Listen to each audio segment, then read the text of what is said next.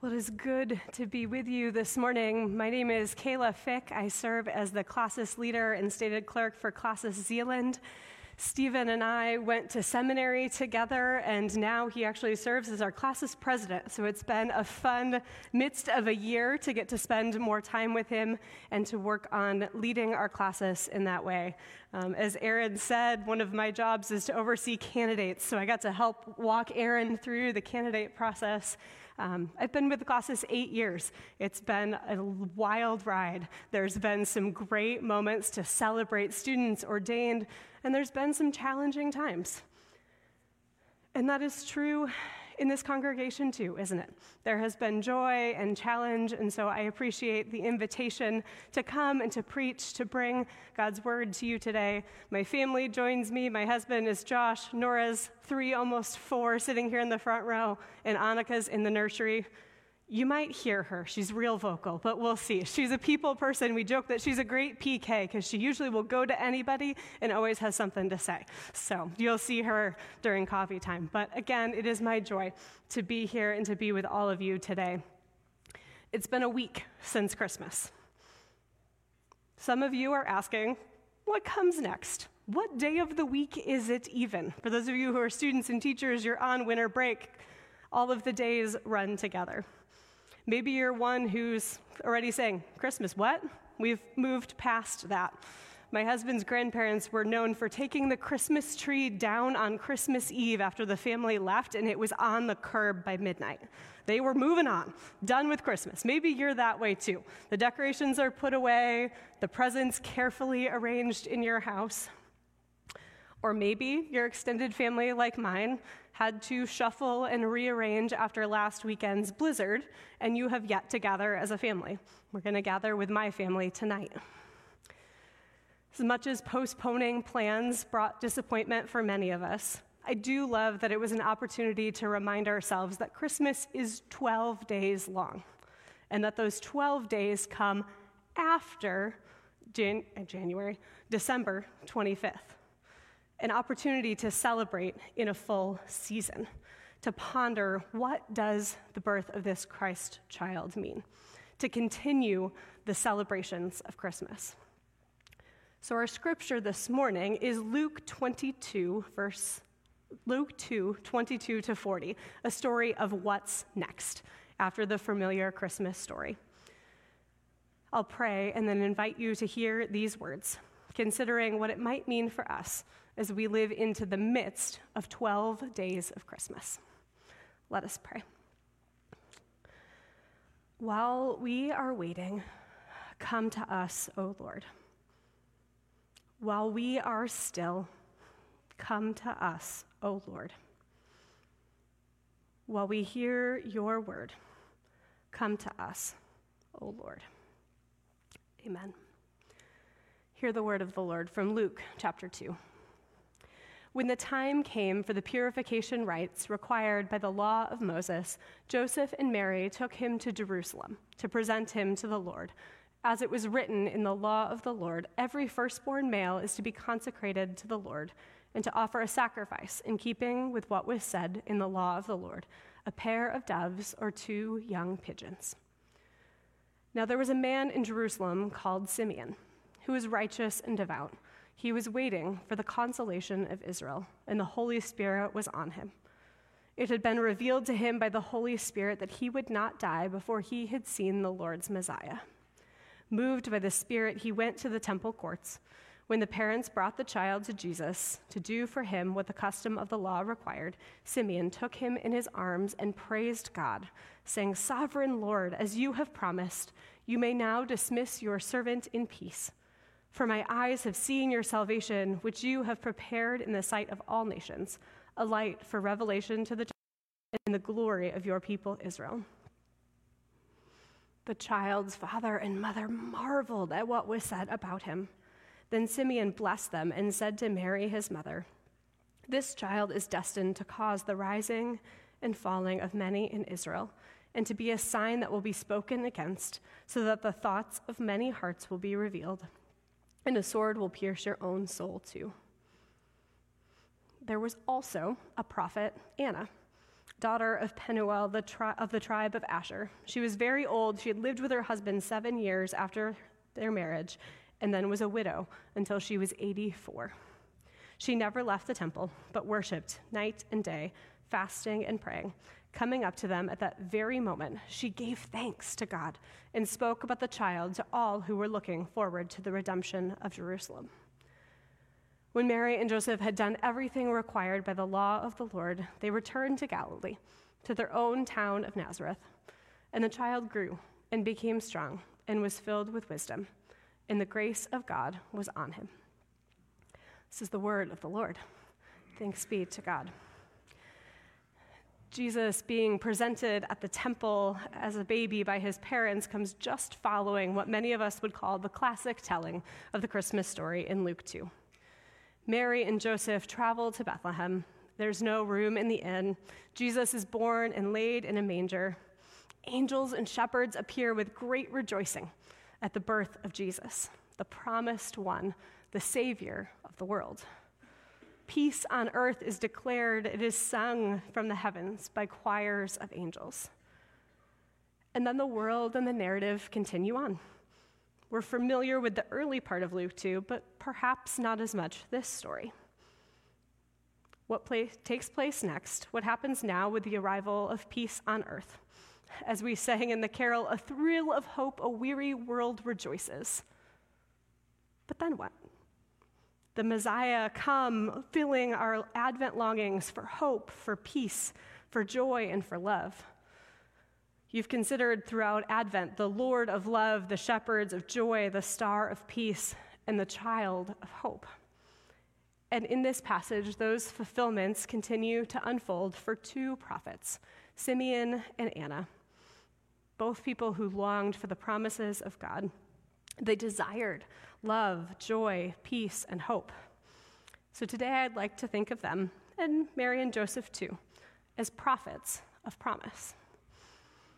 This passage of Jesus being presented invites us to consider the challenge and the trouble of the ongoing story that follows Jesus' birth. Jesus was born in a world that did not have a shortage of strife, wasn't a world lacking people longing for redemption. And everything wasn't immediately made perfect at the birth of this Savior. Yet, Mary and Joseph believed.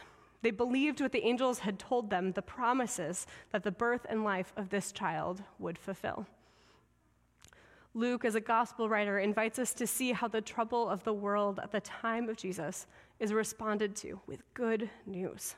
He reminds us of the larger story of Scripture and God's ongoing promise of fulfillment. Because the birth of Jesus is only the beginning of the redemptive promises of God. This account of Jesus being dedicated and the longings of Anna and Simeon in the midst of their trouble help us consider this question: what is next? A weary world has been given a Savior, but now what? According to Scripture and tradition, this is now some 40 days after Jesus' birth. His parents are performing their duty as faithful Jews by returning to the temple to offer a sacrifice, to consecrate their child to the Lord. All this takes place, as Luke tells us, according to the laws of God in Leviticus. Peace on earth has come. Mary's song has declared that the world is turning upside down, and yet life continues on for the Holy Family. They come to present Jesus at the temple in a demonstration of their confidence in God's promises. They're parents to a little baby boy whose life they have already been told so much about. But that doesn't stop them from doing what was required by their faith. They knew who this child would be, the promises he would fulfill, and yet he is an ordinary baby being brought to the temple to be dedicated, to fulfill the promise of Scripture. And as these parents make the promises and make the sacrifices,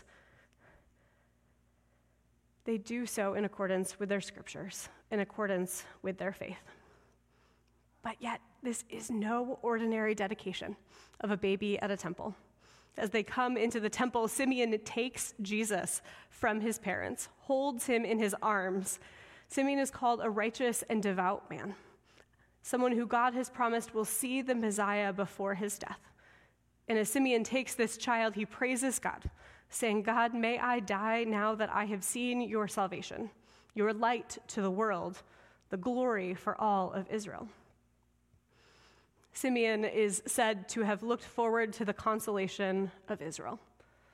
Consolation, comfort, in the wake of loss or disappointment. This is an old man carrying a vast hope. He had been waiting for just this day, for the providence of God to fulfill his hope in the temple that day. Luke records Simeon's song this way: "Sovereign Lord, as you have promised, you may now dismiss your servant in peace, for my eyes have seen your salvation, which you have prepared in the sight of all nations, a light for revelation to the Gentiles, in the glory of your people, Israel." A bit strange, is it not? A strange scene and a strange song. Luke moves from beauty and light and joy in the nativity to Simeon requesting death. One commentator calls this refrain the oddest Christmas carol. Can you imagine that at a baptism at North Holland?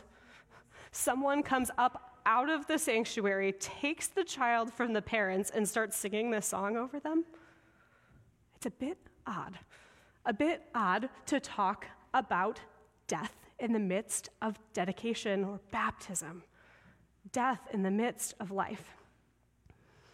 But yet there is something comforting about it too. This year has been for our family one of sorrow and death. We have wept with friends over anniversaries of loss, wondered what it all might have been instead. Maybe some of you experienced a year like that this year too. A year that held death and darkness longing for a redemptive miracle. Maybe mixed up along the way with light and life, punctuated with unexpected joy.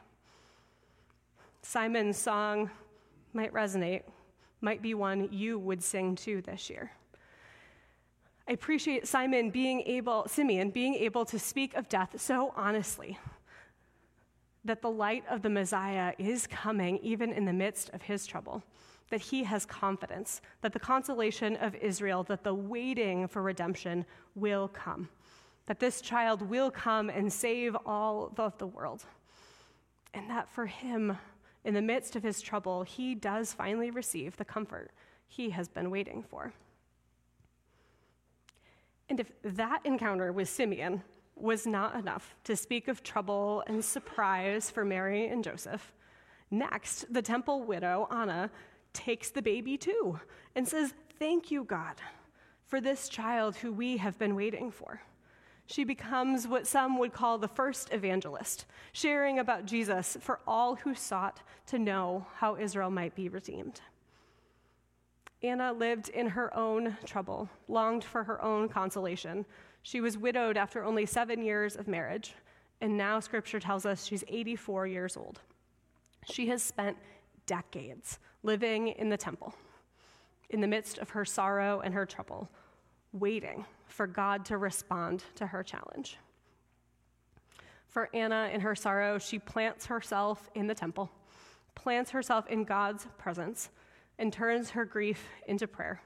Waiting on God became her daily practice, calling on the name of the Lord for an answer. Simeon and Anna are described as righteous and devout, ones who sought after God, yet they were not without trouble. They knew sorrow, they knew longing. Neither were religious elite, professional clergy. They were ordinary people, longing for God, waiting on redemption, as was promised to them in Scripture. They were prophets who knew God's promises and looked forward to a day when they would be fulfilled. So for Mary and Joseph, for Simeon and Anna, that day in the temple was a day of good news. They experienced the promises of God being fulfilled in this baby. We see good news in Mary and Joseph, a young family bringing Jesus to the temple. as was the custom of their faith. They knew the law of God. They knew how to live in such a way that loved God with all their heart, mind, strength, and soul. We see good news in Simeon as he holds this child, rejoicing with him as he rejoiced. He may not have seen the full redemption of Israel, but he saw the Messiah as a baby. We see good news in Anna as she praises God, a prayer long answered, a purpose to her waiting. The Messiah is born, and she is the one to first declare good news to those gathered in the temple that day. We too have trouble. We too wait. We wait for answers. We long for rescue, from sickness, from addiction, for pain. Our own waiting often feels like impatience and irritation. I'm just going to grit my teeth and hold on until I can move past whatever this current trial looks like. We've had seasons like this, each and every one of us, where we've wondered, why is this happening to me? What is even next? Why is this happening to the one I love? One of my favorite theologians is Kate Bowler. She's a Duke Divinity professor, and she's written a few of my favorite books of the last few years. The title of one is Everything Happens for a Reason, and Other Lies I've Loved. On her podcast earlier this year, she had a guest on that shared that there is no use being polite with God, for God is not fooled. It's easy for us to try to skip over the hard, to not enjoy the waiting, to glance over our sorrow. But for Kate in this passage, we're invited to name our sorrow, to wonder how God is at work in this for good, to be invited to sit with those who wait. There's a song called My Lighthouse. It became a favorite this summer during my sabbatical at Camp Geneva. We sang it over and over and over again. It's Nora's favorite. Yes. We sing it as this happy, upbeat song. But this is the opening verse. In my wrestling and in my doubts, in my failures, you won't walk out. Your great love will lead me through. You are the peace in my troubled sea. It's a song that talks of darkness and trouble, wrestling and doubt, failures and sorrow. And for me, this song was a gift to sing with the summer staff, to know that these lyrics were working themselves into who these staff were, to recognize that there is indeed trouble, that we can sing of our wrestling and our doubts. We can make space to name our failures. And I think I love this song because it's one of my calls as a preacher. A preaching professor once said that every pastor has 5 sermons. Mine all end up with making space for lament and grief and naming our sorrow. And so it's no doubt that I see this witness in Mary and Joseph, in Simeon and Anna, that they speak the truth of their moment. Mary is greeted by an angel and she is afraid. And yet she still sings of the promises of God. Simeon is said to be waiting for the consolation of Israel. Anna spends decades as a widow in the temple, waiting for God. So as you heard this passage today, maybe you too were in the midst of sorrow, named out loud or held close. Maybe it's someone you love that is in trouble.